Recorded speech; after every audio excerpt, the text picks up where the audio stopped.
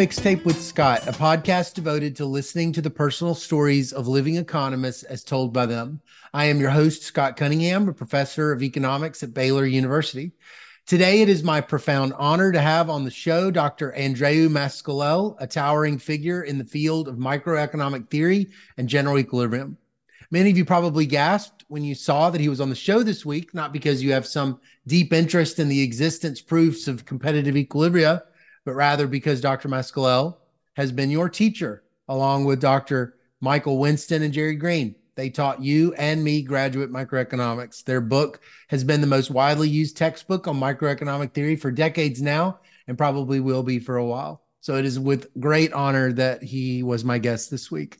This interview covers a long life. We cover growing up in Barcelona, Catalonia, Spain, where he was arrested for getting into what you might call good trouble, for printing out leaflets about democracy and other forms of protest during a dictatorship. Made his way to the United States, where he got his PhD from the University of Minnesota in 1972, then went on to California, Berkeley for a postdoc, as well as ending up at Harvard, where the lecture notes for Micro 1, 2, and 3 ultimately turned into the textbook that you have sitting on your shelf. He returned to Spain in 1995, where he established the Barcelona School of Economics, as well as became deeply involved in Catalan politics, and most recently actually faced a contentious legal battle related to his connection to the Catalan independence, a subject that we're going to delve into in the latter part of the interview. Before I turn you over to it, though, I wanted to just say a couple of things. First, I am not a microtheorist. Furthermore, I don't know the sociological history of general equilibrium and all its tributaries over the late 20th and early 21st century. I really like to know that kind of thing when I talk to these core people, but I don't. So you're probably going to know more than me. A random person would know more than me about general equilibrium theory. You're going to be a little surprised maybe that I don't pick up on the low-hanging fruit opportunities to go down interesting stories. And, you know, I wish I could have, but I didn't. If I held myself, though, to the standard of being an expert on everything before I interviewed those experts, I wouldn't interview anybody. The podcast really isn't about me. It's about the people that I interview, and it's about the profession, and it's about you. And so what we lack in technical depth, we make up for it in the breadth of what we cover. So we basically traverse the life of a man who is not just an economic giant, but also a public servant, an activist, and really also importantly, a deeply committed educator. The episode's a little bit longer as a result of that. It's 2 hours long, but I promise it's worth every minute. So sit back, grab a cup of coffee, join us in this fascinating journey through the life and contributions of Dr. Andreu Mas-Colell. I hope you find this as interesting, as inspiring as I did. Thanks so much. Like, share, subscribe, do all that stuff. Thanks a lot. Well, it is my honor to have with me this week on the Mixtape podcast with me someone that I think everyone listening has known for ever since they started their first year of graduate school. Dr. Andreu Mas-Colell. Is it Andre? Andreu. Andreu. Okay. All right. Well, this is Dr. Mas-Colell. Andreu. It is a pleasure to have you on the podcast. Thank you. It's a pleasure to be here too. Okay. Can you tell me right now what where you're working these days and what your title is? I am an emeritus professor at the Universitat Pompeu Fabra of Economics in Barcelona, Catalonia, Spain, and I'm also affiliated with the Barcelona School of Economics. Oh, okay, great. And how long have you been there? How long have you been back in Barcelona? Since 95.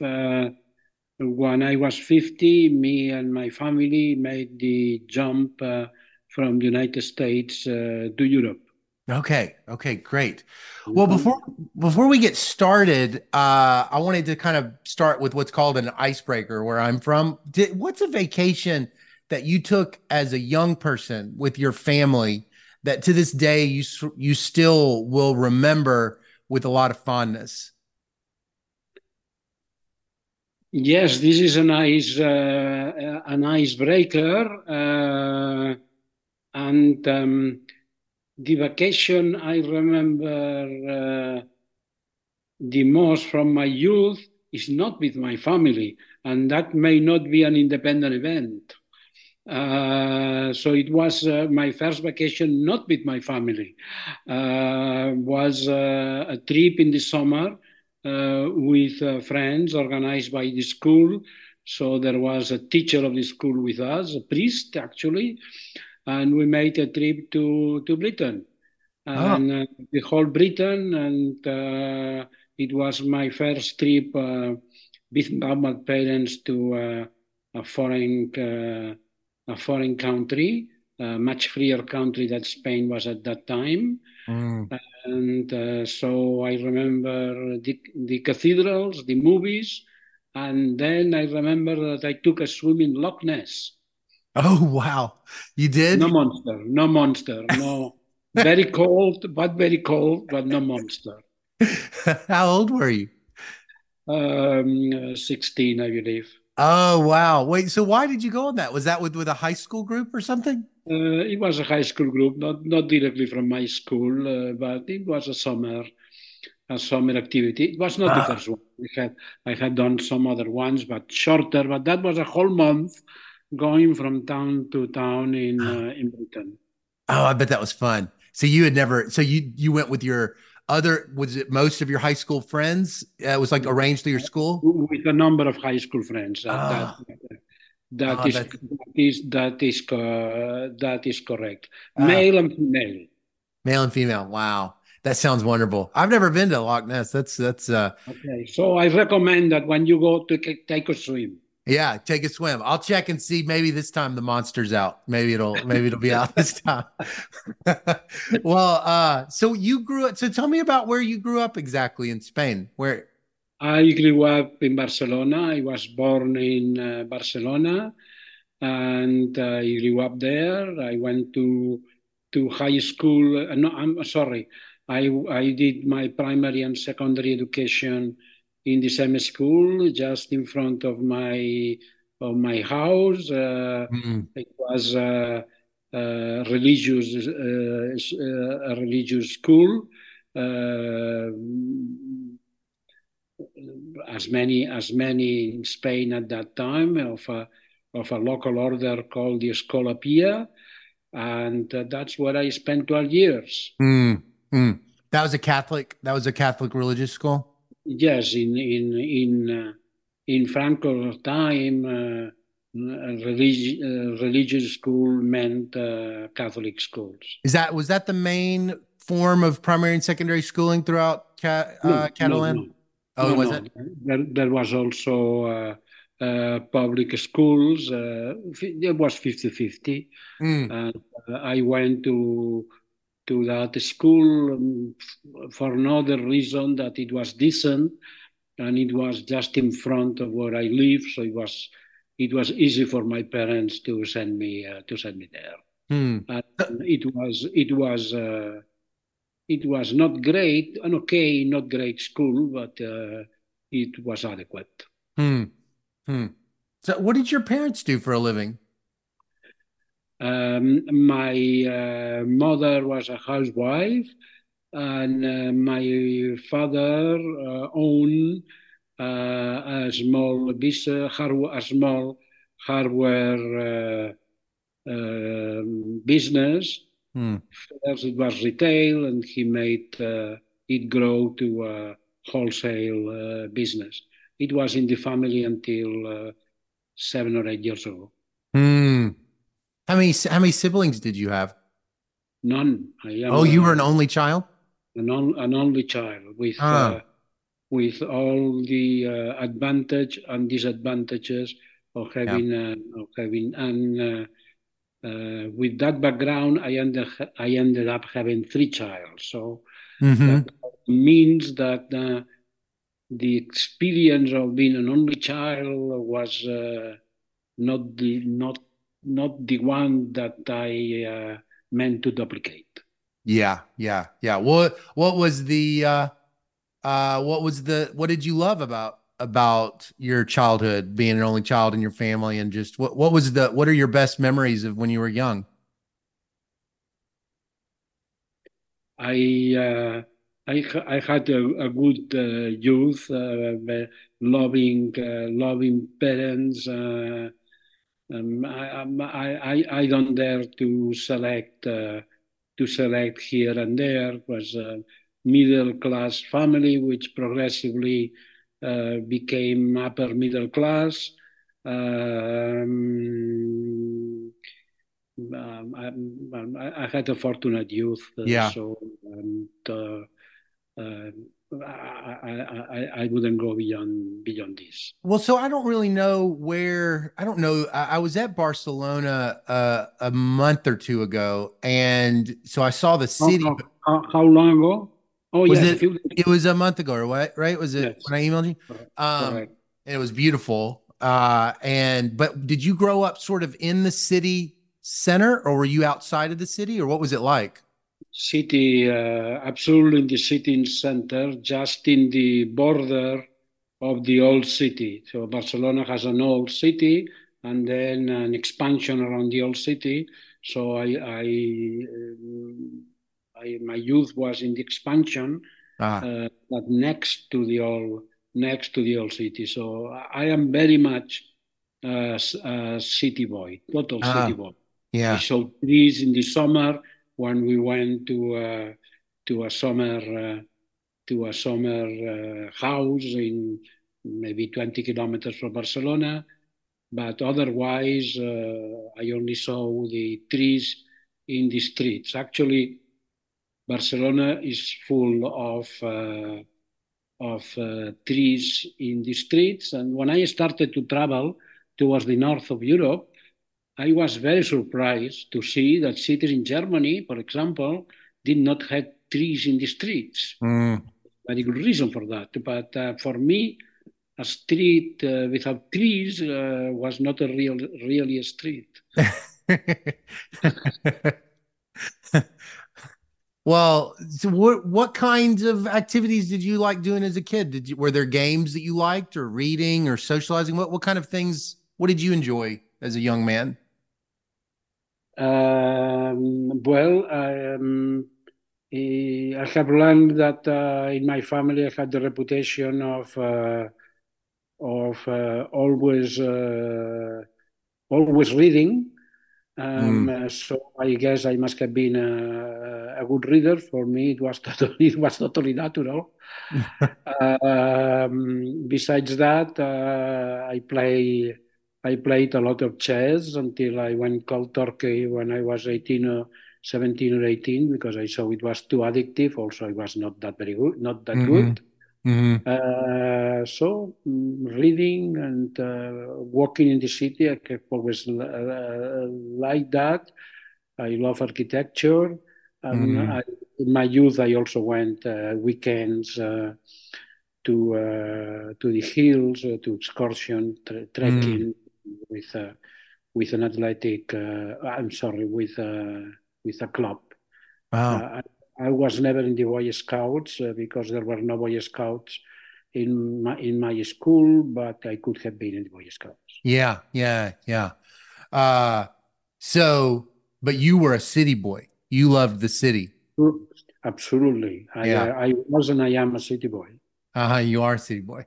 So, well, so what were you like as a, okay, so I also had a question. This is kind of random, but when I was in Spain, I started to learn a little bit more about, it seems like Catalan has had a unique part within Spain. And I just saw one thing. Were you discouraged from speaking Catalan?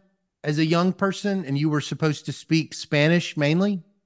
Did I read that correctly? At the school, I was supposed to speak Spanish only. Of course, among ourselves, among the students, we spoke Catalan or Spanish, depending on the mother tongue, but that was in the informal side. All the formal activities of the schools were in Spanish by law. Mm, At home, my first language is Catalan. My mother and father were Catalan speakers. My mother was born in Catalonia from and probably Catalan from many generations. My father moved from when he was a teenager from Valencia, from Alicante actually, but there they are Catalans, they are Catalan or Valencian speaker, which is the same. So the language at home was Catalan. mm. But I learned Spanish very early because of school, but no, at school by law, Catalan was not allowed. Is it was I guess I was asking just because I just wanted to understand the context. It wasn't was it politically tense? Because I was trying to read a little bit. There was an entire Wikipedia page about language in Catalan. Uh, and I know that sometimes in some places that like requirement to only speak a certain language is a reflection of some political tension. And I just was wondering, was that something, was that was that the case, or is that a misreading of it? No, no, of course that was the case. Okay. The marginalization and non-officiality and no Catalan school, etc., was an imposition of the Franco dictatorship. I mean, Yeah. Spain was a dictatorship. Franco had won a civil war with the help of Mussolini and Hitler Mm, against essentially a coalition of Republican and left Spanish forces, hmm. and in the case of Catalonia and the Basque Country, autonomist forces. I don't want to call them nationalist forces, not to mix with other things, but let's say self-government forces.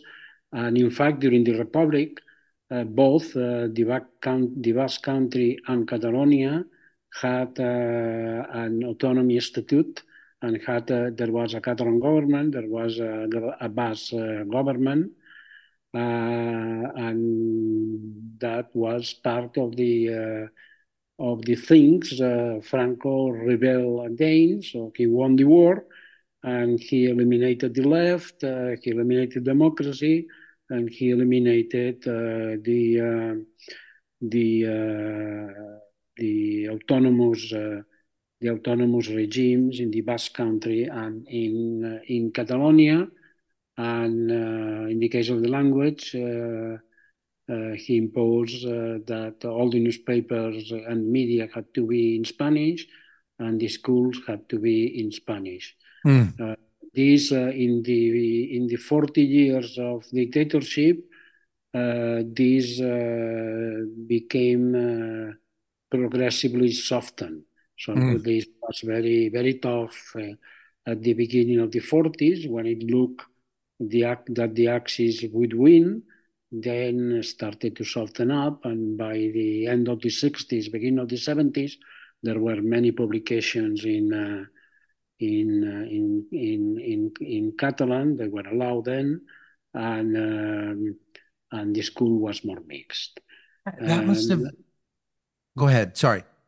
um, the Catalan issue was but let me say, since you ask in Yes. politics, I mean, the thing to retain is Spain was a dictatorship, and therefore, progressively, there was a democratic movement developed, mostly involving the younger generation, and that was so all over Spain. And university students were very Mm. implicated in that, and they were at the forefront of democratic protest, and the protests were for democracy. And Yeah. in this package, in the case of Catalonia and the Basque Country, there was also the reivindication of the rights of the Catalan community. So by the end of the dictatorship, the slogan in the streets was amnesty, taking people out of the jail, democracy, and autonomy, an statute of autonomy regime. You were watching this as a young person. So the political issue in Catalonia was not just the Catalan issue, Yeah. but it was also the more general democracy issue. And this is so when you're describing that, are you describing that you were sort of living, watching that softening happen? Is that right? So you would have been, as a young person, under that much more harsher period of a dictatorship, and then watching it as you went through high school and then college. You were observing changes. Yes, but there were also change. Yeah, it was changes in all sides. My own family was on the mother side. The father side was very apolitical, but from my mother's side, it was in the defeated side. Ah.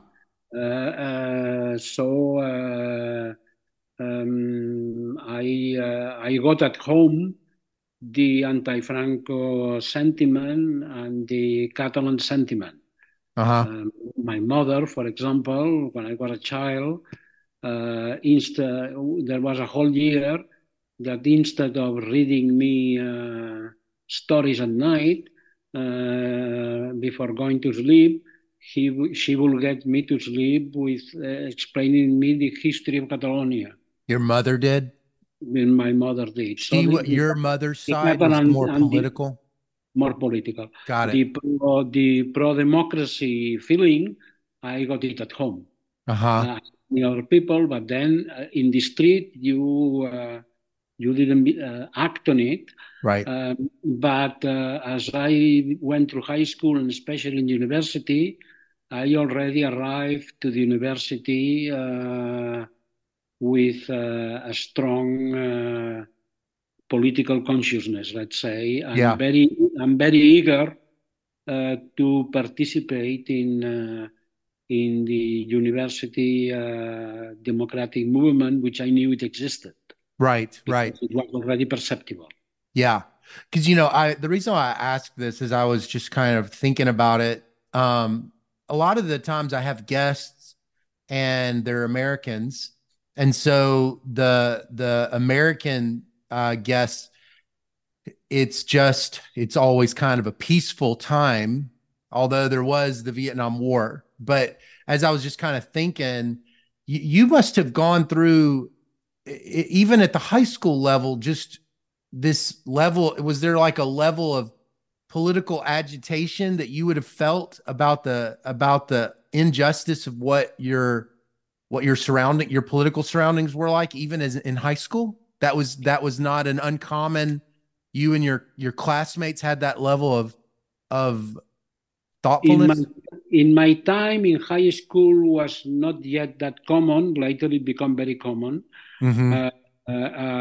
But as I got to university, my years at university were the years where the political activism was a minority a very minority activity in which I participated heavily. Oh, Until 5 years later, it was a oh, widespread thing. So there were years from 1962 to 1966, 67, where the Spanish university made the flip from being oh.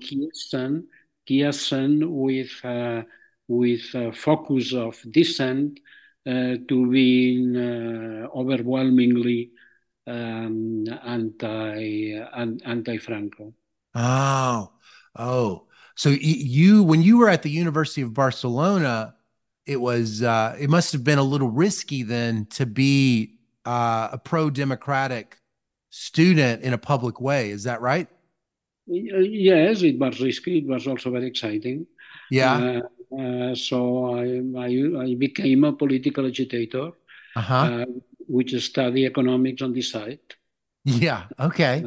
I was arrested a number of times, Oh. put on trial once, but I was lucky because I had fellow students that ended up spending years in prison. Mm, I and I was in two pieces. I only spent 40 days, mm.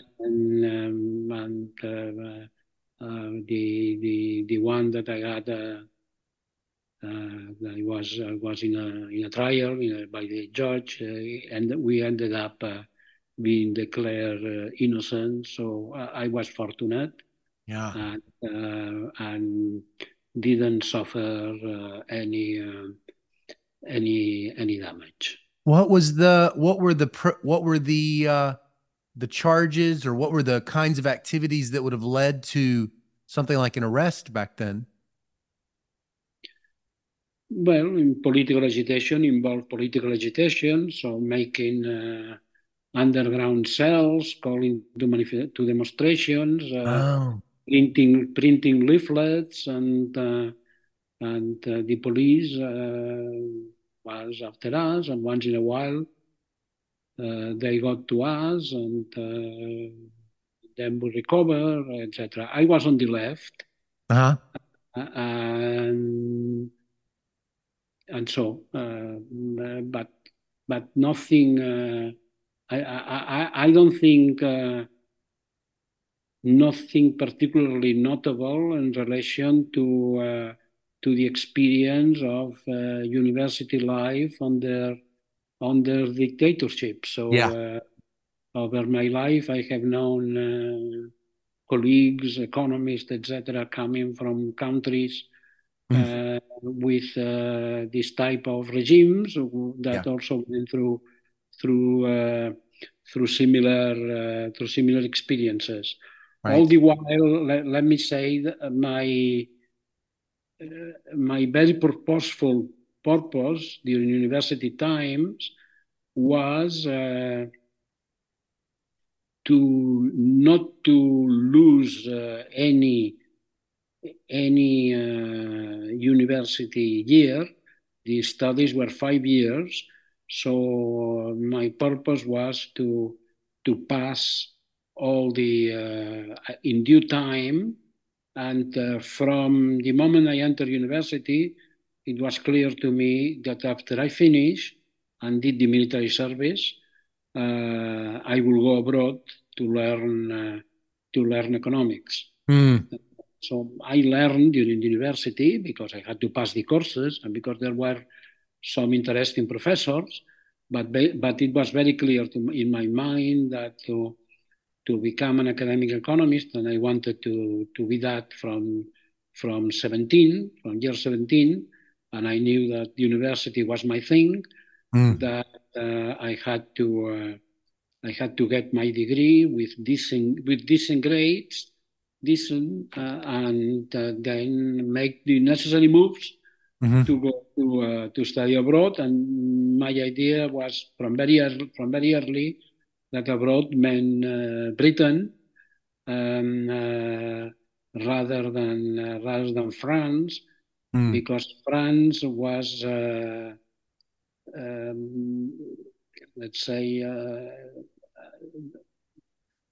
let's say, conventional economics, what I will call conventional economics, but the economics I wanted to learn. So modern economics was, it was clear to me, less developed, formalized, less formalized as a teaching, by a teaching conduit in France that in Britain. So my aim was to go to Britain. Then I ended up in the United States Yeah. because I had a fellow because I got a fellowship for the United States and not for Britain, and because when I got that fellowship, and I am jumping, when I got that fellowship, I saw that some of the professors in that I could have in in Minnesota were like Leo Hurwitz, were already professors I have encountered during my university years. Oh, During the time that in my university years I devoted to study,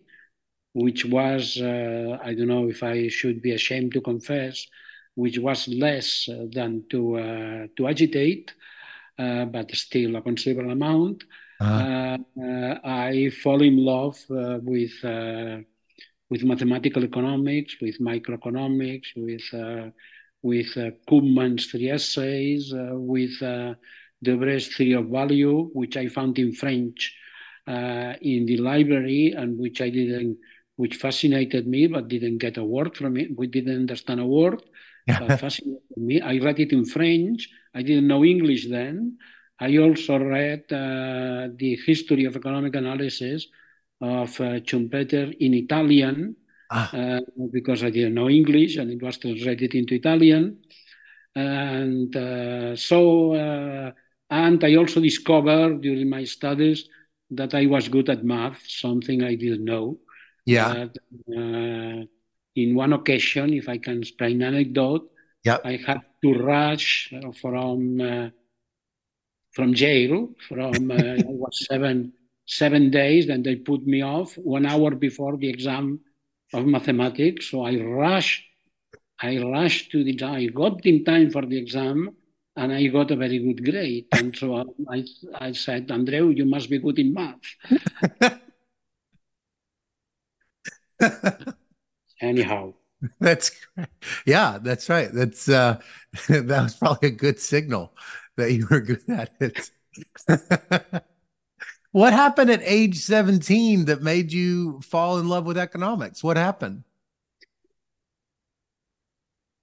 In Spain, as in most in Europe, and in contrast with the United States, one has to choose a path in life at 17. It's absurd. It's absurd. But here in Europe, we read stories of American successful people and say successful in business, and Yeah. they say he started as a historian, or he studied philosophy, and you say, "Wow, how strange!" And then you understand then later one understands how is the American system. You basically have a liberal arts education, and you have a major and a minor. In Europe, you declare what you want to be in life at 17, Yeah. which is rather absurd. Right. So when I was 17, I wanted to be a philosopher. Ah, But I already was tracked into sciences because of my baccalaureate didn't allow me to go into philosophy. oh, So I choose the most literary. It's a paradox, isn't it? Given what I did later. So I choose the most literary thing I could take with a science yeah. baccalaureate, Yeah. and that was economics. Oh, Besides, economics had two other advantages. One is my father loved that I took economics because he had the hope that I will follow the family business. hmm, That's one of the reasons I don't like the idea. I have never liked the idea of being an only child yeah. because you may find yourself with the situation of having to disappoint your parents if you don't want Yeah. to follow the family business. I must say that my parents were very understanding when I didn't do that. But economics opened that door. And the second reason is that in my time, economics was the choice track to if you wanted to change the world. Yeah, right. So I wanted that, and probably is not so completely, but probably maybe sociology or political science or anthropology will be more attractive. But at my time, if you wanted to change society, the economics was a good thing. Yeah. Then, when I entered economics, I began to study it, and I fell in love with it, and didn't have the temptation to change it. So in college, you declare this econ track in high school. Yeah, yes, at the end of high school. At the end of high school. But Yeah, it was more of a compromise because you wanted to be a philosopher and econ was literary. And then it had these other externalities. correct. But then you actually enroll at the University of Barcelona in a class and something changes. Is that right? You actually start to like it.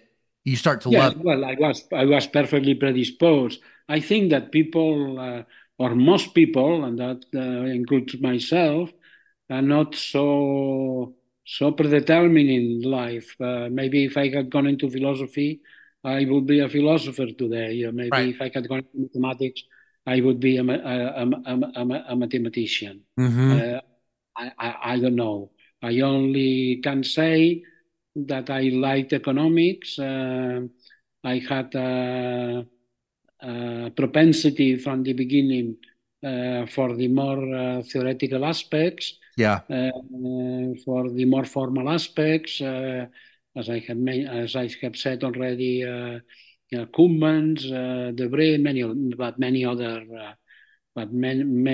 others, and in a natural way, Yeah. I gravitated toward theory, although initially, and because of the people with which I trained, it was macroeconomics, and continue with my progression. The When I finished my studies in Barcelona, actually, I finished them in Bilbao because I was kicked out of Barcelona, but I could finish in Bilbao. I went to Madrid and spent a couple of years being being a sailor in the morning. And if you think there's a bit of a paradox on that. If you think on the location of Madrid, but yes, I was a sailor in the morning, Mm. and in the afternoons I was working with a university professor, Juan Rojo. I'm sorry, Angel Rojo, which he later became prominent president of the Bank of Spain. At that time, was a university professor, trained abroad, was a macroeconomist. Mm. I worked with him, and he's the one that provided me and friends of mine with the possibility of going to Minnesota with the idea of studying macroeconomics. But as soon as I got to Minnesota, I followed the microeconomics line. Mm. So you felt even at Barcelona in those undergraduate classes, in those econ undergraduate classes, you could tell even then you wanted to study theory, even at the undergraduate level. You could feel it. Yes. Oh, yes. Definitely. And it was micro. It wasn't macro theory. It was micro that you were drawn to. Although with your No, kind of work in it was at that point. It was more macro than uh-huh. micro. Actually, anecdote. I am not ashamed on this because it doesn't tell me as much as it tell about the teacher that was occupying the place at that time. I failed macro 3 times, Uh-huh. and I only passed the thing in the fourth time. Oh yeah, the macro preliminary exam. The micro was Oh, not prelim. you failed the micro exam 3 times. The micro exam, I failed it three times Oh, uh, because, and it is a miracle that I was not turned off from micro. The reason is we had a textbook. We had a uh-huh. book at school, and the textbook it was a micro textbook, very influenced by Stackelberg. Yeah, Stackelberg was the founder of Spanish academic economics really. rising. No, He had a uh, textbook that was he had a no, micro no. tech. He trained a number of Oh, students. got it. He moved from, as you know, Stackelberg had a history with the Nazi regime. Uh, Oh, I didn't know he, that. and he moved to Spain in 43, so before Oh the end, gosh. and he trained a nucleus of students in Madrid that Huh. were then the founders of Spanish academic economics. Huh? Wow. Did One not of know them, that. yes, there is even a little history on that that has to do with the Stackelberg model Yeah. and the corporate direction. So he, you could interpret the Stackelberg models as saying that it is impossible for all the corporations to be leaders. One has to be leader, the other has to be follower. So if you Right. try to get to leaders, it doesn't work. And this doesn't work. It means you have to have a regulated economy. So corporates have to be regulated, and that Uh, fitted with the spirit of a corporate. that was Stackelberg's own Directed economic, but I don't know those things too well.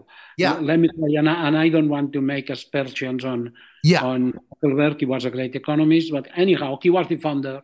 He moved from Germany to Spain in 43, was the founder, and Oh. one of his disciples was was the origin of all the micro university professors in Spain, and he Wow. wrote a book which is not bad. The book is not bad. It's better that it is not bad, but it's brutally dogmatic. It's It's a book. brutally dogmatic. It's a dogmatic book. So it's the doctrine. So it's the doctrine as and was for me hard to. So when I was answering questions in my exams, I tried to, to be a bit creative. That was the book. Oh, got So it. the fourth time, I learned the book by memory. Yeah, I right. I didn't learned the see where book you were by going with that. memory Yep. and pass. Right, right. So this should have turned me off micro, but it didn't Yeah. because I then discovered the interest in micro, and I discovered it in Cummins, Mm, in the debates over socialism. Remember, I was on the left, so the debates over socialism were interesting. mm. Uh, Oscar Lange, etc. So Yeah. the more formal economics was very attractive to me. Also, in general, the style of teaching economics at that time was with variation. There were better professors and less better professors, but it was on this issue. There are seven opinions. Uh, Right. Somebody thinks this, somebody thinks that, and my inclination was to know what should I think by deriving it myself, Yep. trying to trying to grasp theory from inside rather than from an external exposure. I'm talking to Absolutely. you. You should Absolutely. interrupt me and keep me on track. Yeah. Did you find at Minnesota professors that were more like that? That Oh that had yes, absolutely, absolutely. There, oh But first, an anecdote why I went to Minnesota, because there was a fellowship available. Why was there a fellowship available?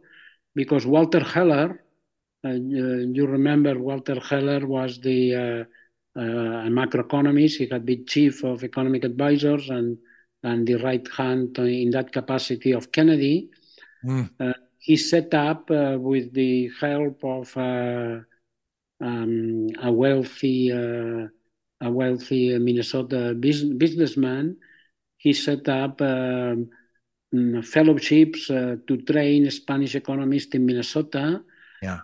to prepare for the after Franco. Oh, so there was still a connection to Spain, even at Minnesota. Yes, the connection was soybeans.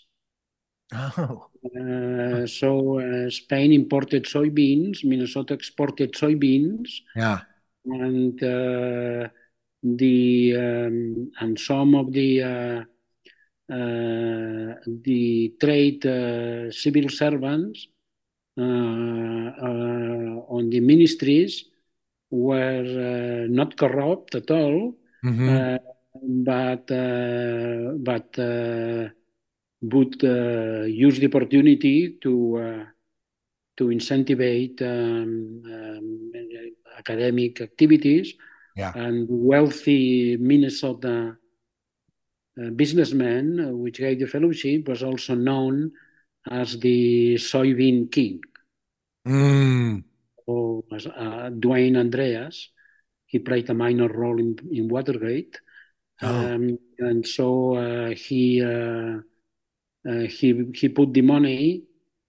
So he was involved with Spain, and he put the money between democratic civil servants and university professors in Spain, Walter Heller with the economic vision, Dwayne Andreas being interested in fluid relation with Spain.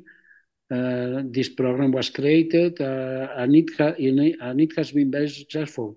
There were mm. almost 40 in the years. There were almost 40 Spanish economists that Really? got their PhD in Minnesota, and some of them became ministers in Spain Huh. or later on. So Wow. much so that American trained, or during a while, American trained economists were known in Spain collectively as Minnesotos, Yeah. Yeah. uh, Wow. to the irritation of the ones that had not been trained in Minnesota. Wow. Wow. Anyhow, So so your first arrived to year, Minnesota, yes, I found professors. yeah. I found Leo Hurwitz, which influenced me a lot. I found Hugo Sonnensheim. I found Ket Richter, that ended up being my thesis director.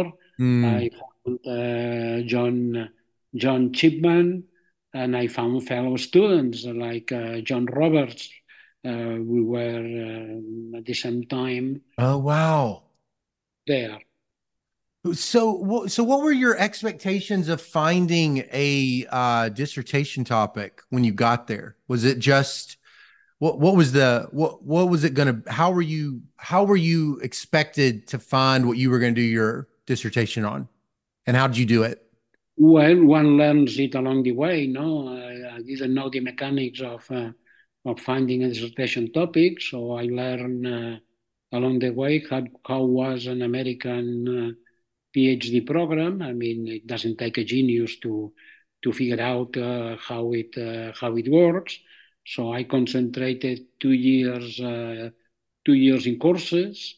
I took many courses in the math department. That was a characteristic of the Minnesota training. If you had a theory inclination, they send you to the math department. So I did my real analysis, and I also learned the art of taking courses a bit opportunistically. So my first year, I saw that Hurwitz was going to leave for Harvard next year. He left for Harvard during 2 years. He came back, but I saw that I would only have 1 year with Hurwitz, so I took an advanced course with him, and that was quite a training to jump from Spain to an advanced course with Hurwitz. But I was doing well, and Yeah. after a while, I felt very comfortable. A common experience on non-Americans getting to the U.S. is when you arrive there and you feel intimidated, and when you cross paths with fellow students, you think that they are all Samuelsons in potency. So that what are you, the imposter syndrome? Right. But so I see you are not superstitious. Yeah. These cats will not leave me alone. So there is a bit of imposter syndrome. But if I had an imposter syndrome, by February or March, it was gone. Oh, okay. It was gone. Yeah, I mean, I see that I could You could do it. move, I could do it, and I could perform normally. Yeah. Well, tell me about your tell me about that dissertation experience. So, I mean, this was work that you where did this work end up becoming? My dissertation ended up being in consumer theory, and it was the result of the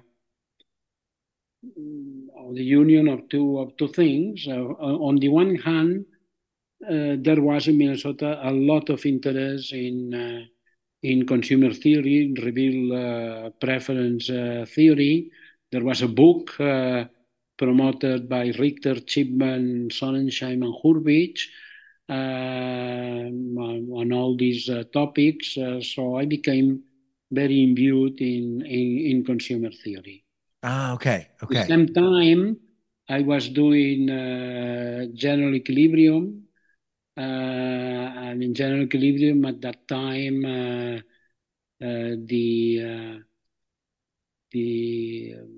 the light that was coming from California was strong. So it was the Berkeley School with Debray, the theory of value. Yeah. In Minnesota, one of the general equilibrium course was reading and studying the Debray's theory of value, which, by the way, I ended up translating into Spanish with a colleague Really? a couple of years later. So I was pretty interested, you could say fascinated by this.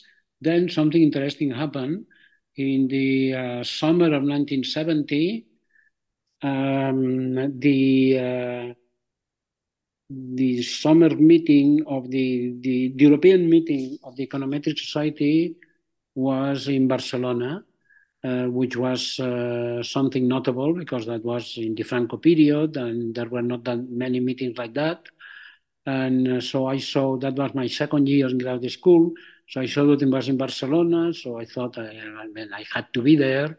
So I wrote a paper which was accepted, and it's perfectly forgettable. It was probably accepted because I was a local. I thought that I was a local from Barcelona, and some affirmative action had to be practiced.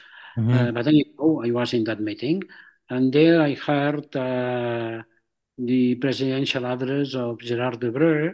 Oh. He posed a problem. I could even say the problem that smooth preference attends in the set of preferences. And when I went back to Minnesota, I solved the problem. It wasn't too difficult, actually. Uh-huh. At least I had a good idea that worked. Huh. So that was my thesis, was Oh. with Richter, and that That, I guess, was the door to the postdoc in Berkeley, which came after, was a postdoc financed by the grants of Debré, which was very kind, and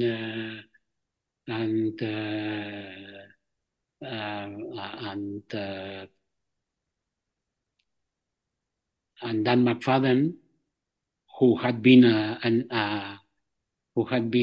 Minnesota PhD, and so was friends with Richter.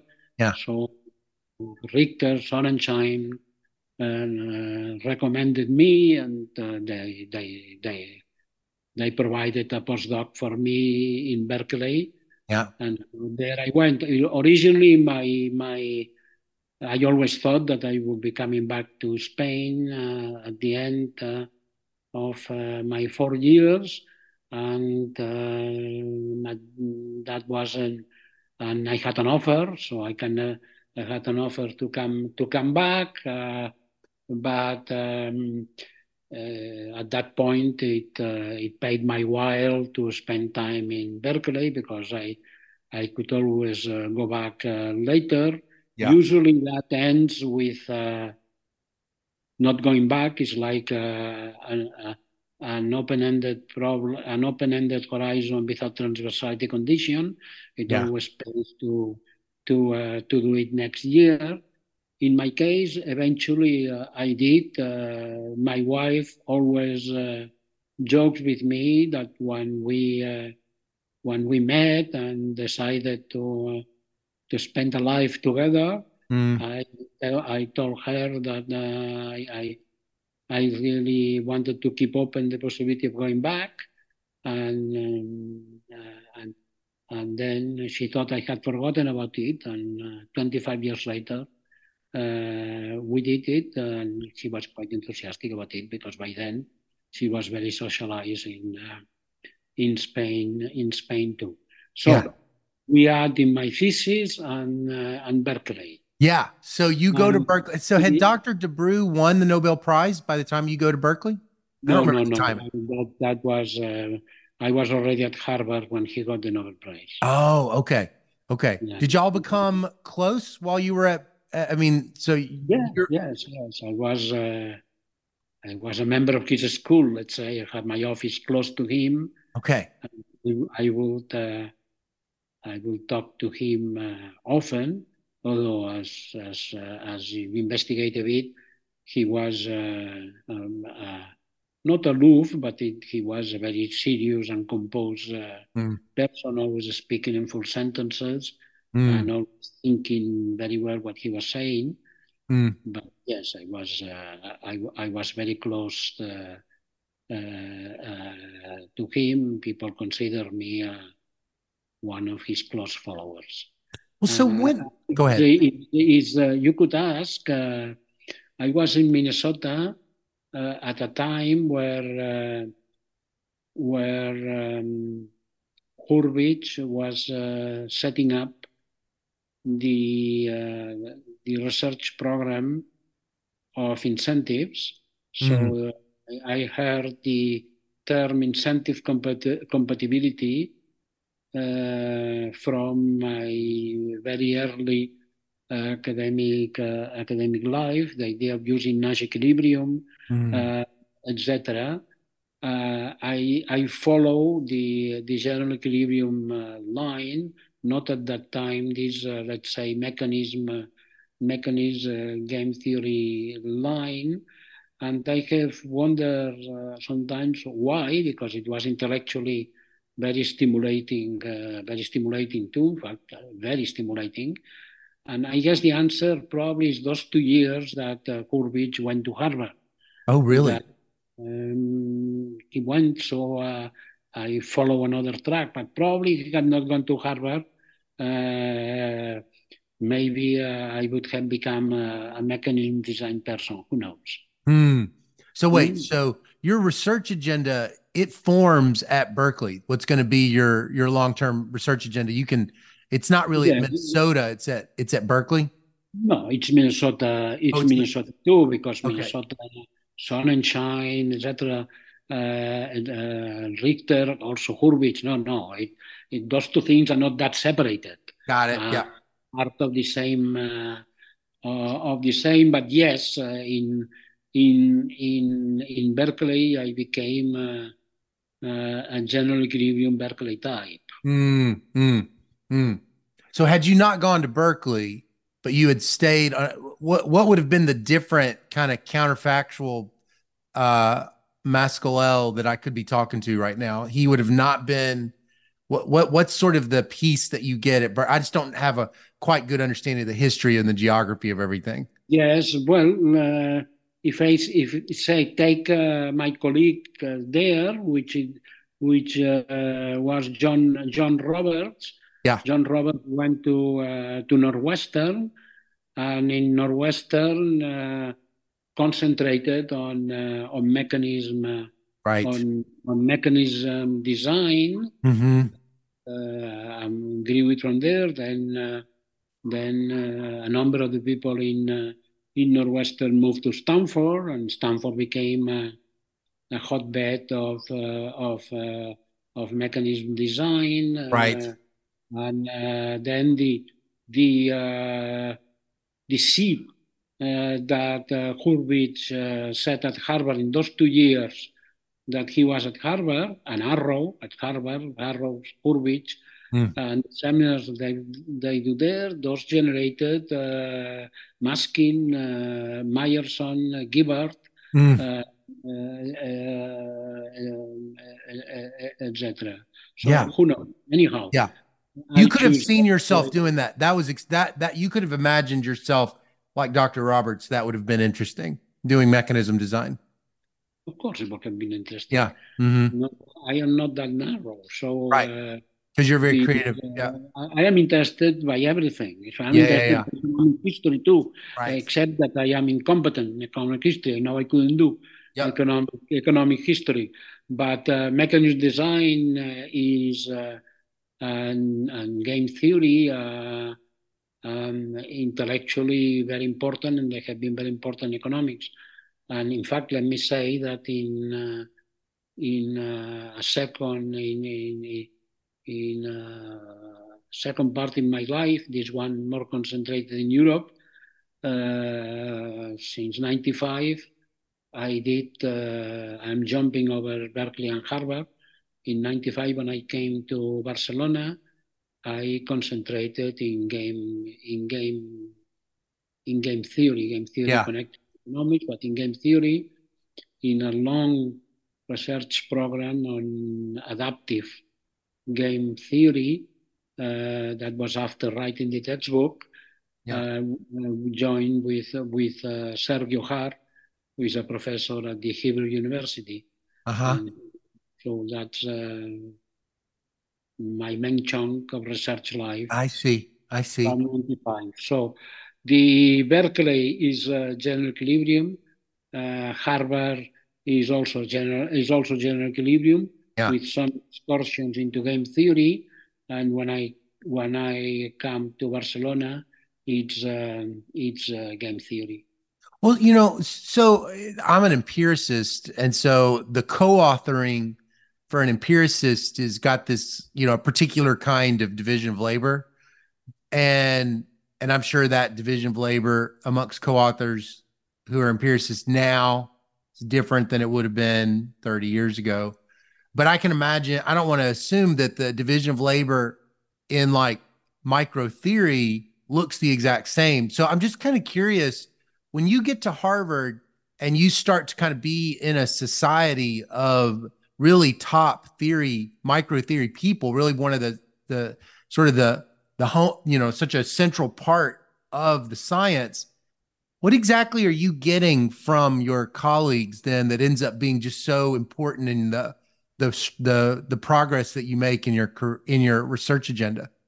Let's say, let me start a bit.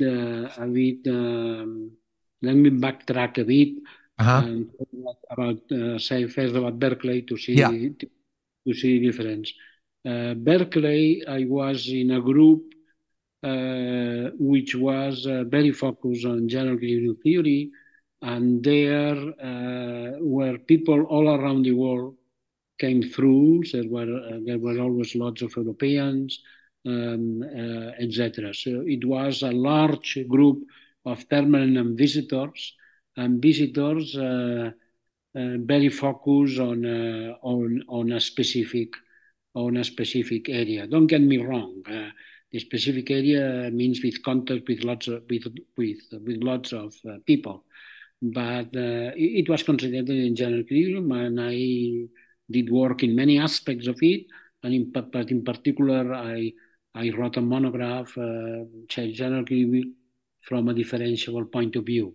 So methodologically, I became for some years a specialist in applying differentiability methods into general equilibrium. Okay. So it was very focused. When I moved to Harvard, I had colleagues in theory,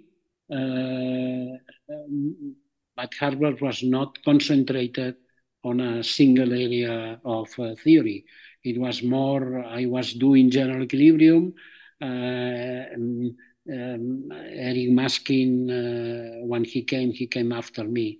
Yeah. Was doing mechanism design. Jerry Green was doing a little bit of everything, but let's say asymmetric information. Mike Winston, industrial organization. If we say micro theories, it was more varied. That also showing the students. The students at Berkeley, the students I relate to, were very good, but they were tending to work in general equilibrium. At Harvard, it was broader, and I interacted with many students which were not working in general equilibrium, but working in other things. So that was one difference between the two places. But both in Berkeley and at Harvard, I was involved in the first year micro sequence. And in the case of Harvard, from that first year micro sequence, came out the textbook with Winston and Green. That came out. When did you? What year were you after you graduated when you started that book? Well, the book took 5 years to write. It was published in 95, so around 90. The three of us decided to write the book, but it was an evolution from our From the lecture notes from the sequence at Harvard. Yes. Oh, so it's basically micro 1, 2, 3. It was like the whole Harvard micro theory sequence. Micro semesters. First year. Oh, I did not know that. First year graduate sequence. Of did course, you have a? The book is very thick, and we didn't cover everything. But the skeleton of the book, the lectures at Harvard in the first year graduate. Oh, so it's like there's a Green section, there's a Winston section, there's like a Mas-Colell. It's like y'all had your classes are clearly, but does it actually now that I don't really know, is it to an astute reader, could they tell that the voice changes?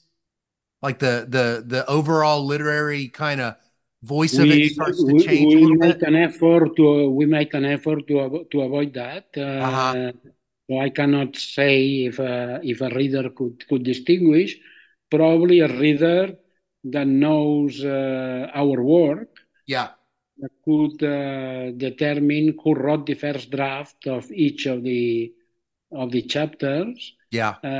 But we work over all them. We discuss them together. Look, I have written a monograph and Mm. I have written a book, and then collective things. But I have written a textbook. Those are very different endeavors. In writing a monograph, you can think to oneself that the commercial success, let's say, let me put it crudely that way, Yeah. doesn't matter. You are writing for the ages. Right. So you have to do it well. You write for the ages. You don't have to worry too much about making it enormously accessible, because if it is good, the ages will discover it. Right. Right. And so you write your book, you read there. If it doesn't sell, doesn't matter. I mean, 20 years, 25 years from now, people will know what you did. Yep. A textbook is not like that. A textbook either is adopted or or or it's a flop. Yep. So you have to devote lots of time to the pedagogical aspects. Yep. So you have to work a lot into writing, rewriting, trying with the students, doing it in class, Yep. etc. And so something we did, the three authors, is to read each other's chapters. Ah, ah. So when that book was written, what was it replacing in the profession? What were people using instead? Were they just using articles or was there a main book? Uh, if I say I don't remember, well, it sounds presumptuous, but I don't really remember. I think I don't really. I mean, Well, there's like these little many books. years during many years there had been Henderson and Kwan, but that was before. Then there was Varian. Yeah, there's Uh, Varian, but that doesn't seem Varian. remotely comparable. Well, I mean, the product had to be differentiated. I mean, Yeah. Harian did a very successful graduate course. Then he went to undergraduate. Yeah. We follow, in a sense, a different strategy. Ours is also graduate, but we pushed it to be overgraduate. That is to say, our text is probably more demanding that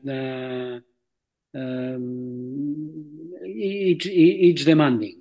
Right. So we didn't aim for it to be adopted,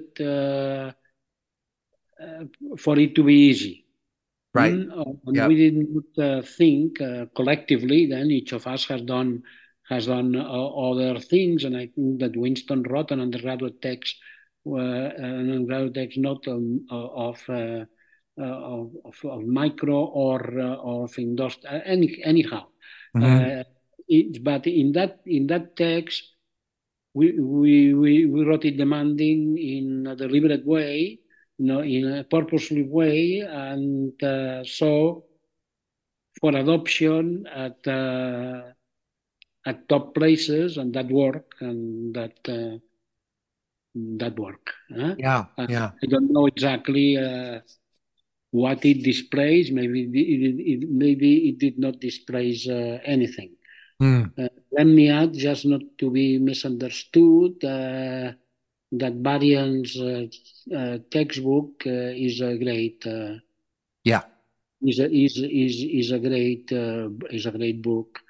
There was also another very good book at that time and now, which is David Krebs. Oh, yeah. Uh, David Krebs' book is also very good. Is I could say that talking about textbook, it is more personal. Right. So Oh, ours is more conventional in the sense that oh. Krebs is uh, more personal. more personal. I mean, It's got a different kind of conversational style or something. yes, is you recognize its crepes, Uh-huh. and that's a virtue. I think you don't recognize, maybe because we are three authors, we tried not to be recognizable as a single strong point of view. Maybe I'm being Mm. fair to Krebs. His book is really very good. So were you surprised at how what a impactful textbook it became? Was there a point where you look back and you guys thought this is a much more influential book than we were expecting, or was it always? I mean, it seems like you've trained decades of economists. It's got to be really really Uh, awe inspiring. let me be honest with you. When one produces a textbook, one doesn't know Uh huh. uh, if it uh, if it works well. Surprise is not the word because I mean then it would mean that you don't believe in your no, anything that happened would be a surprise. There would be uncertainty, but nothing was a surprise. So we uh, we were of course we were glad. I Yeah. will tell you. I will tell you what I am surprised at. I am surprised. I hope not to be misunderstood. I am surprised that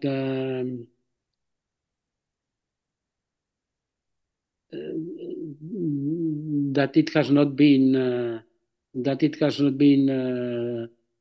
overcome by another text. True. Uh, the Right. the the publisher that of course has publishing in their hands for um, for a while keep asking us to revise and even suggesting to us that why don't you do as other textbooks and start cycling authors, Oh.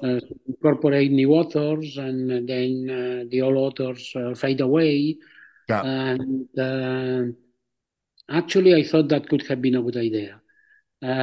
We were not up to repeating the effort to put it or to keep doing revisions Yep. because each of us had followed its own way Right. and were involved in other things, and we were exhausted at the and that could have happened. It did not happen, Hmm. so it did not happen. Yeah. Yeah. Yeah. So Huh. what can I tell you? But sometimes I'm embarrassed, huh? Because because in the last 27 years, things have happened in micro. Yeah. Right. Right. So it's just a matter of time, probably Yes, that it'll I be hope that when now micro is taught, our book is used as a background or right. for the half the course. Yeah. The more, but the more recent developments are incorporated. Yeah. You know, I didn't leave us a lot of time to talk about this, but it's there must have been some now that I've heard your story as a young man, now the sort of the mid-career part where you go back to Spain and go into public service. I guess that wouldn't have when did that happen? When did you go into politics in Okay. Spain? I come back in 95. I used to say when people ask me how it is that you came from the United States, from Harvard to Spain. What does it take to do that? I'm not the only one that has made this jump to Europe from a consolidated position in the US. I think it takes four things. One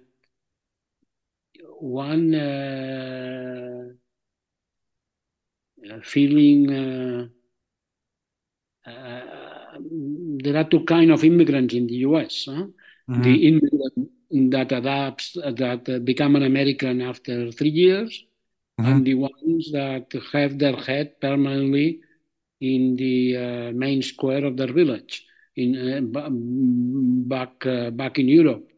And I was one of those, and those look from America a bit ridiculous.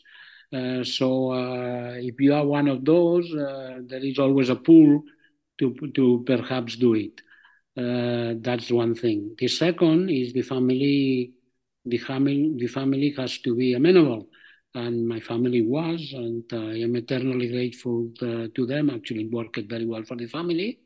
We left our oldest son in the U.S. He went to college when we came to Spain. Mm. And these days, my two sons and daughters, our three children are in the U.S. and Mexico. Uh-huh. The second thing is there has to be a project Mm. which is more than academic, more than intellectual, Right. because then nothing can overcome Harvard or Berkeley. And in my case, it was participating in the founding and the development of the economics department of Pompeu Fabra University, which was a new university. Okay. And This the is third, 1995. Is this like 95 when you come back? 95, yes. The Okay. university had been founded 2 years before, and I became progressively involved. Mm. And the third, you have to have some economic responsibility or some economic leeway to accept the fact that economic conditions are not the same in Europe that in the US. Anyhow, so I made that jump. And then I became involved. I divided my time. In part, I continued doing research, and in part, it was institutional building. In the part that I was doing research, I oriented my research towards game theory, Yeah. and as I have said before, with Sergio Han from the Hebrew University, and probably because of this change of field. My most cited paper is I wrote between Barcelona and Jerusalem with Sergio Har was Mm.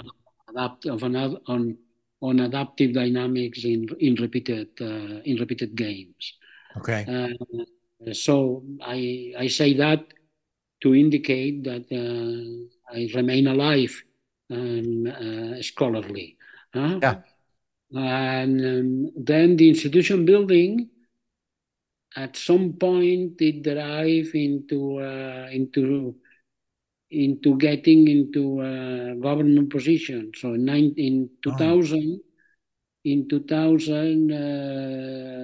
I was appointed, was suggested to me, and I accepted, becoming Catalan member of the Catalan government Mm. with the responsibility of university and research matters. Oh. This was like a glorified dean position, and it Oh. was very natural to get into it since I had been already 5 years involved in promoting research in economics, and then I jumped into promoting research in everything.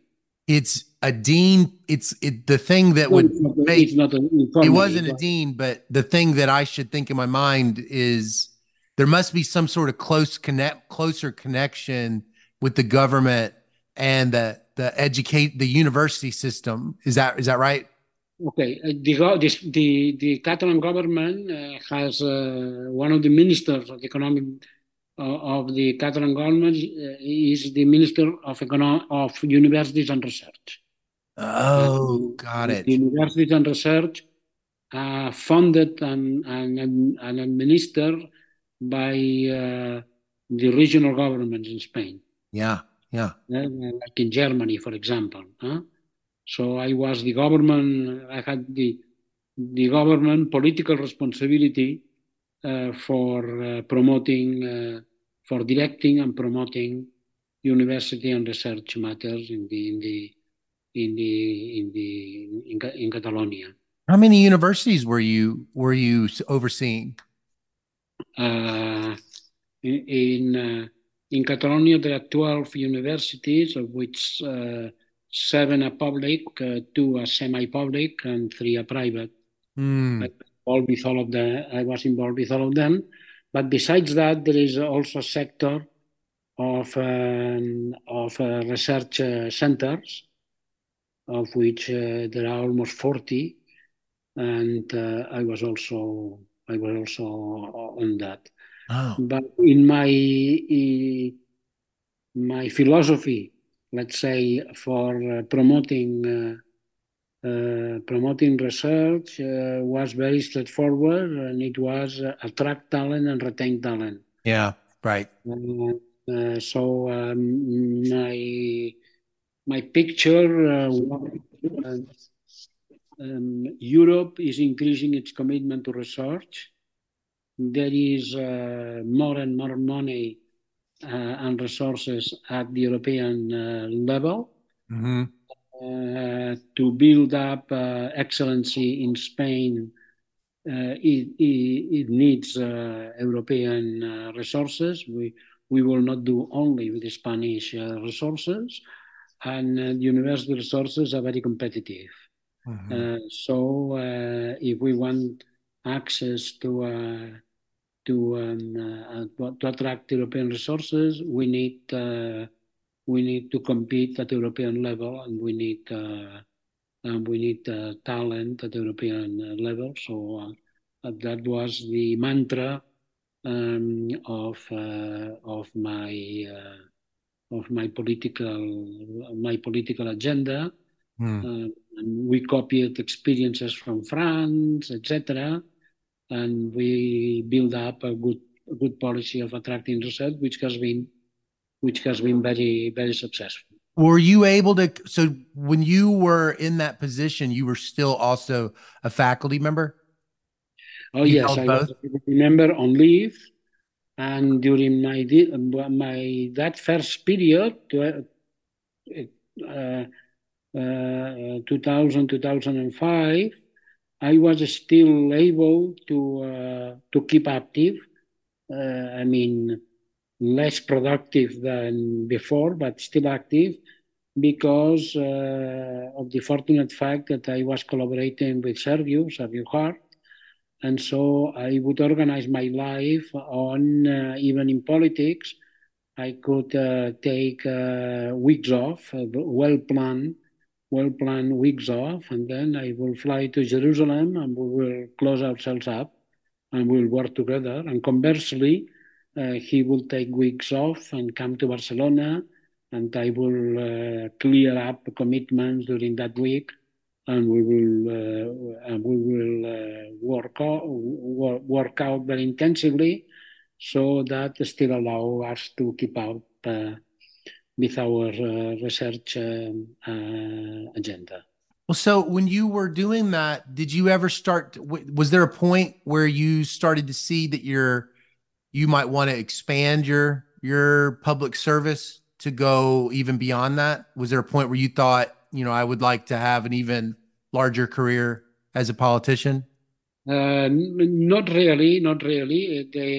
That first stage ended in 2005. I went back to academia. I went to Pompeu Fabra.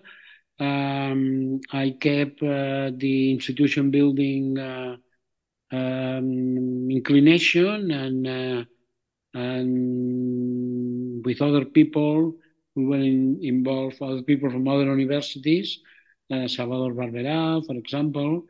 We were involved in founding the Barcelona School of Economics. That was a Right. time where the Toulouse School of Economics was founded, and the Paris School of Economics was founded, Oh and the yeah. Maastricht School of Economics was founded. Oh, So that was a wave of Europe of let's say, imitations of the London School. right. Mhm. Oh, I never even noticed that. I never even noticed that. Yeah. I used to say that I wanted to do the London School of Economics on the beach. And then my colleagues chastened me and said it was not serious to say that, and say, okay, I'll change it. I will not say the London School by the beach. I will say the London School of Economics by the sea.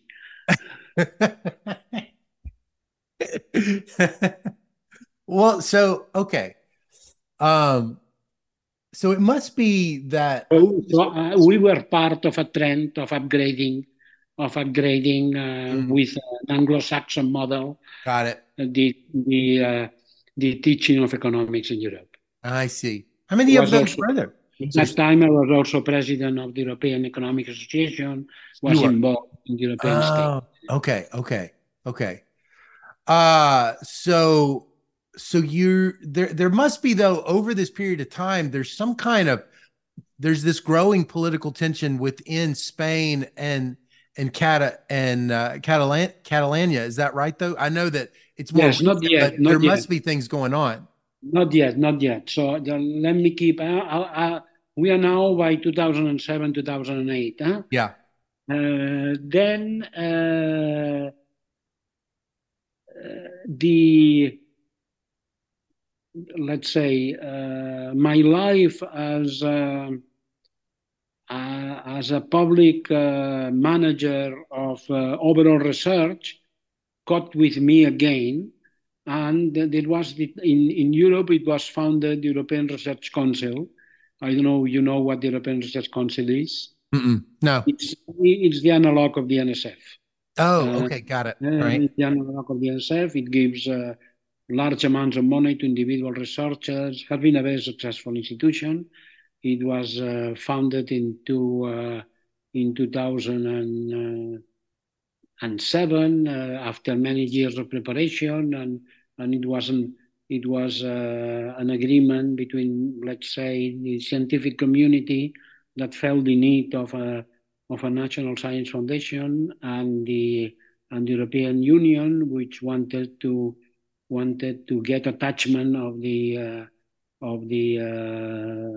more top scientific community. So out of that was created by now it distributed I think close to two um, 2 billion euros a year, and has Mm, become very important in Europe. Anyhow, uh, some people asked me to postulate myself for the position of Secretary General, and that position which was recently created, and then I was selected as the second Secretary General.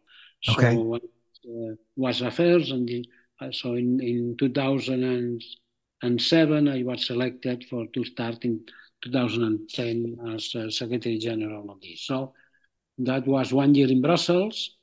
I learned a lot. I learned how the European Union works from inside, and the European Commission works from inside, and I got also more experience in the wide field of science, not just social science. That lasted 1 year. It could have lasted longer, but 1 year was enough for me. So in 2010, I came back free of commitments. Mm, yes, free of commitments.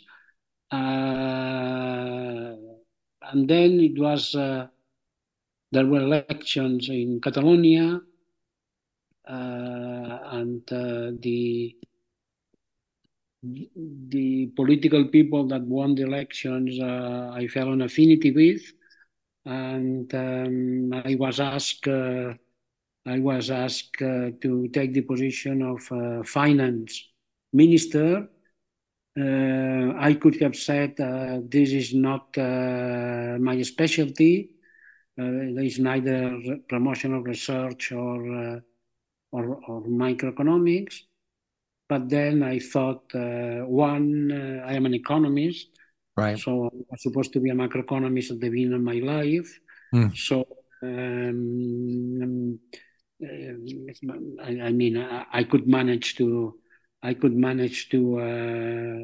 run a budget, Right. and also university and research ended up being in the same ministry. So in a sense, I got back to university and research, although I couldn't devote time to that. I appointed a second for university and research and devoted my time in the years that follow to the finance part. It was also stimulating, professionally stimulating. I took that position when the crisis had already started and when it was clear that the financial crisis will be monumental. So I say that I have been in government in two different situations. One, in the first one was in 2000, 2005. It was a time of expanding budgets. The second was a time of contracting budgets. Mm. And it's not the same. It's probably as important one from the other, but it's not the same. And but professionally, it is as relevant one as the other. Mm. So, and those was my period from 2010 to 2015, where I was in charge of the economy, as I said, university and research too, but the economy, finance, the public budget, with two crises going on. So one, the economy, the financial crisis, the world financial crisis. Second, the Catalan political crisis. Yeah. So for the first one, does anything in your background as an economist prepare you for the things that you had to do during that, you said running the economy. I mean, did you find that you had the skill sets or, you felt, I mean, I just can't even, I would not, but I would not be, I can't even imagine what skills you needed to go from being a successful academic and then to switch. It's, I think about Janet Yellen, and she sort of had that specialized track her whole career. I don't feel like I've seen as many people do I just can't think of right off the top of my head somebody that has a full career as an academic and then has this full career as a government servant the way that you have. Okay. First, I don't know if I was successful or not. That other people should say it, and perhaps if you ask around, you will find that your wonder could be real reservation. So it's not for me to say. Sure. That said, I had always I was always very political. Yeah, right. Even in the years, even in the 30 years where I was purely an academic. I read the New York Times every day and the Financial Times and the Economist I have read since I was 18 years old. So that inclination was there. It's true that I didn't have the experience of running a budget. And then you have to know who can do it and find the Right. collaborators. And so the life of a politician, it's I mean, let me put it that way. The life of a politician in a responsibility of a ministry is, let's say, 40% of the time is shaking hands with mayors, people. You cannot delegate that. You have to do it yourself. People get offended if the minister doesn't want to see them. So 40% of the time is representation. It takes some skills, representation, but negotiating perhaps, but 40% of the time is putting out fires. Yeah. And I assure you that there's a fire a day. Right. And the rest of the time is substance. And so you cannot hope to run an institution if all the substance there is in it is the substance you can pretend to put in 20% or 15% of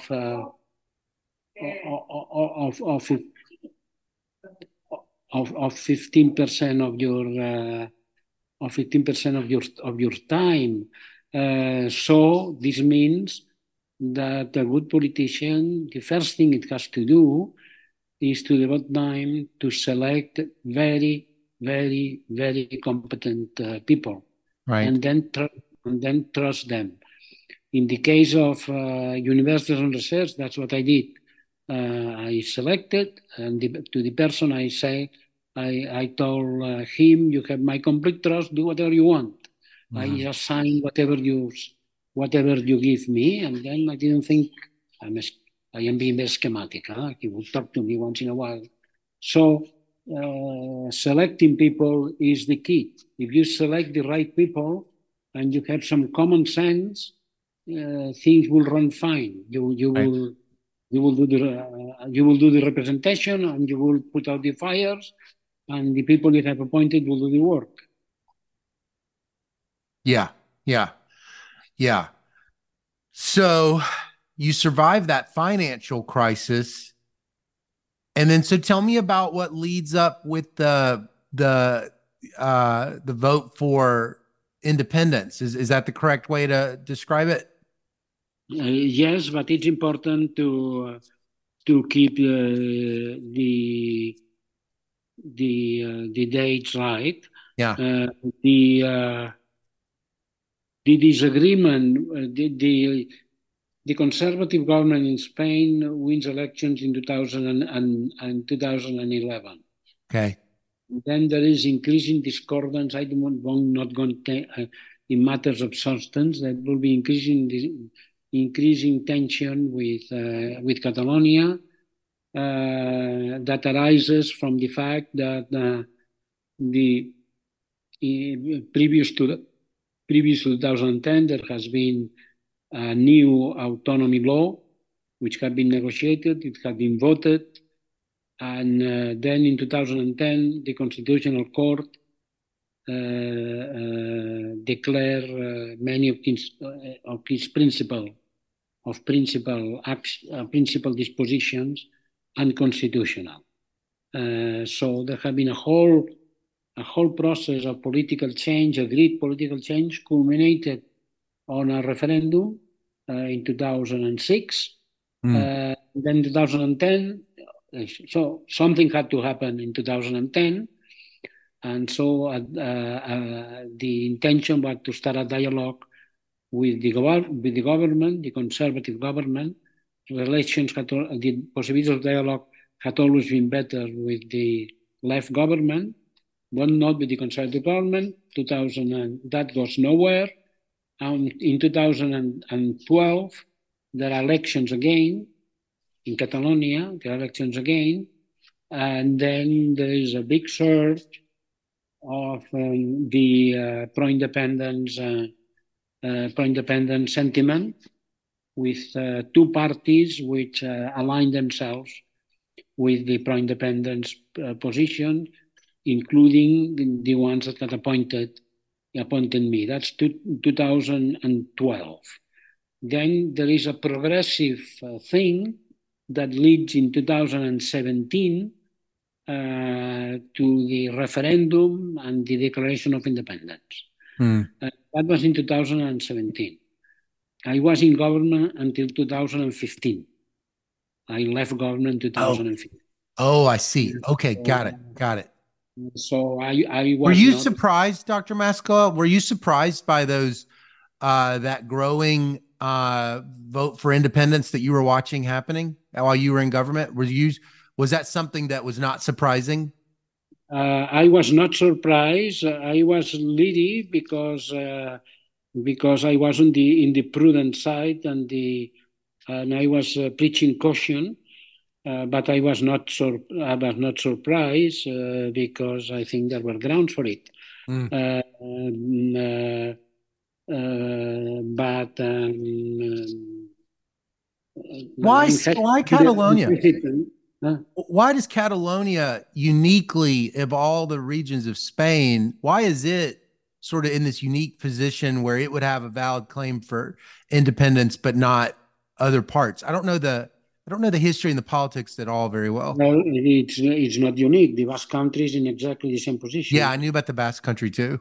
So it's two is already a lot, no?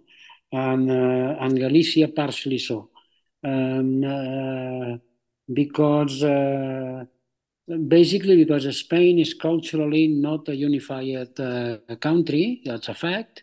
Mm, Uh, there are let's say, the Catalans that speak Catalan and have its own history and its own history. The Basques the same, the Galicians the same. The matrix of what's Spain today is Castilian, and Catalonia is not Castile, mm, uh, and uh, and uh, and Spain has model its political model on France, which is a very centralized model. got it. But in France, it was successful because it managed to absorb all the cultural difference into a unified French culture. Mm, Spain did not succeed in doing that. So mm, we Catalans feel Catalan, speak Catalan, respect everybody else, but want to be respected too. yeah, So it's the big debate is if Spain is organized accepting that it's a multinational country like Britain. I mean, I am impressed when I go to Britain and I hear the United Kingdom is composed of four nations. No, right. Ireland, Scotland, Wales, and England. Well, that's in Spain. You will not hear this officially. So that's the Is that that's true though? You would say in Spain, is it a country of 16 nations or something like that? not 16 nations, no, but four yes. Four. Okay. Whatever. Four, I include Galician, but Yeah. that's for the Galicians to say. Right. Right. But three certainly. The Basques, the Catalans, and they have some very strong personalities. And so we would like to be like Quebec. Right. Right. That would be fine, and it will be fine to live in Spain, which is like Canada. Actually, it will be okay to live in Spain, which is like Britain, or on like the United Kingdom, or even like Germany, Mm, which is a federal state. right. It's culturally more homogeneous. So in Spain is not homogeneous culturally, and is centralized like France. Yeah. A compromise could be if it was a federation or whatever. Yeah. So due to So this when is the topic, vote? When is the vote for independence that's successful? it was successful. It depends on how you look at it. It was the 1st of October. It cannot be called successful or unsuccessful. It was a Right. vote called and declared illegal by the central government. Yeah. Even so, and over 2 million people voted, but that was 40% of the electorate, and it was repressed in the state, which I don't know if you saw it, by confrontation with the police. It was quite quite an unpleasant day, and then that the confrontation of that day and the repressive attitude and the police beatings, etc., intensified the heat, and then the Catalan government of the moment made a big mistake, which was proclaiming an independence that they knew was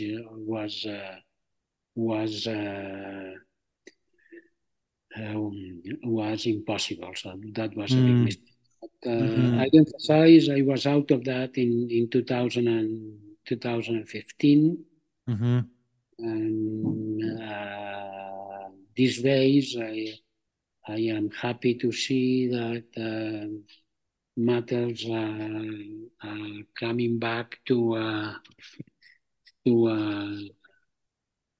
tension has gone down, and it keeps going down. And the current Spanish government, there is a much better understanding mm. with with the Catalan parties. So you experienced some personal blowback from it, though, right? You had your assets seized because you Yeah. had been in the ministry.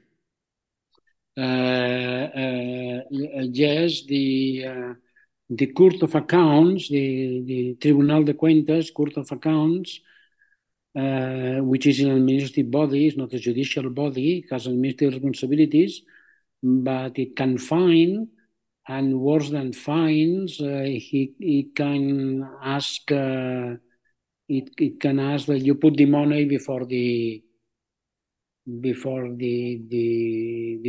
judgment, before the trial. Yeah. Hmm? So Oh.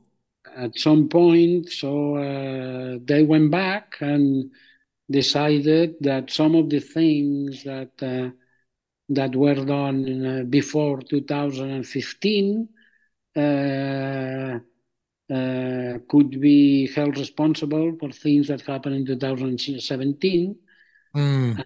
Since I was responsible of the budget, so I was overall responsible of the budget. So if there were budget allocations, which in retrospect were thought suspect. They were in retrospect were thought suspect. Then I could be put in administrative trial. And while this did not take place, actually it will take place the 17th of this month. Oh. So in 17 days, we should our assets will be seized as a precaution of as a bond, and that Oh. was done.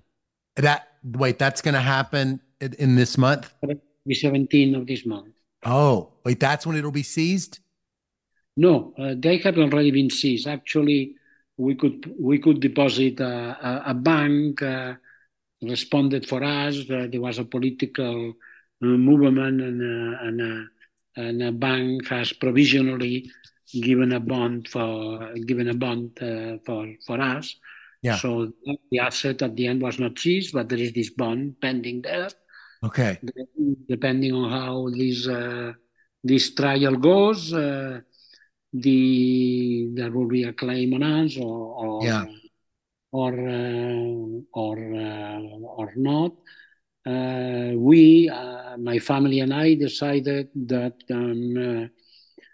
we will not be worried by it. The worst that can happen is that we lose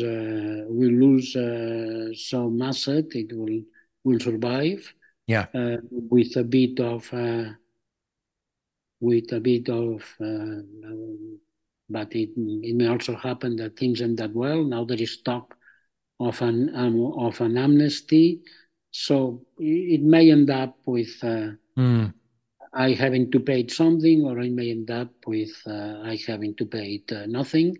In both cases, in both cases, so Well, No, the other people suffer more. It's interesting that, I had a lot of international solidarity, which I am very grateful. In fact, it had an effect because the 12 members of this court yeah. were which were very militant, Mm, very militant. They were viciously militant. mm, The disposition to bring us to their trial was made by 11 votes against one, mm, and the wrote dissenting vote argued very good. So those were replaced. Let's mm, now not get into the mechanism of payment that were replaced. And now only one was kept, which is mm, the one that dissented, and all the other 11 are new. 6 appointed by the Conservative Party, 6 appointed by the Socialist Party. mm. So it appears that the general configuration of the body is more professional than the previous one. Oh, that's So, good. so things could Yeah. end up either for professional reasons or for political reasons. Right. Right. Well, it's kind of interesting the whole interview, and even in a way, the way that you started the interview, it's full circle because From you politics said to politics, no? you said as a young man you got arrested. Passing by economics. That's right. You said as a young man you were very political and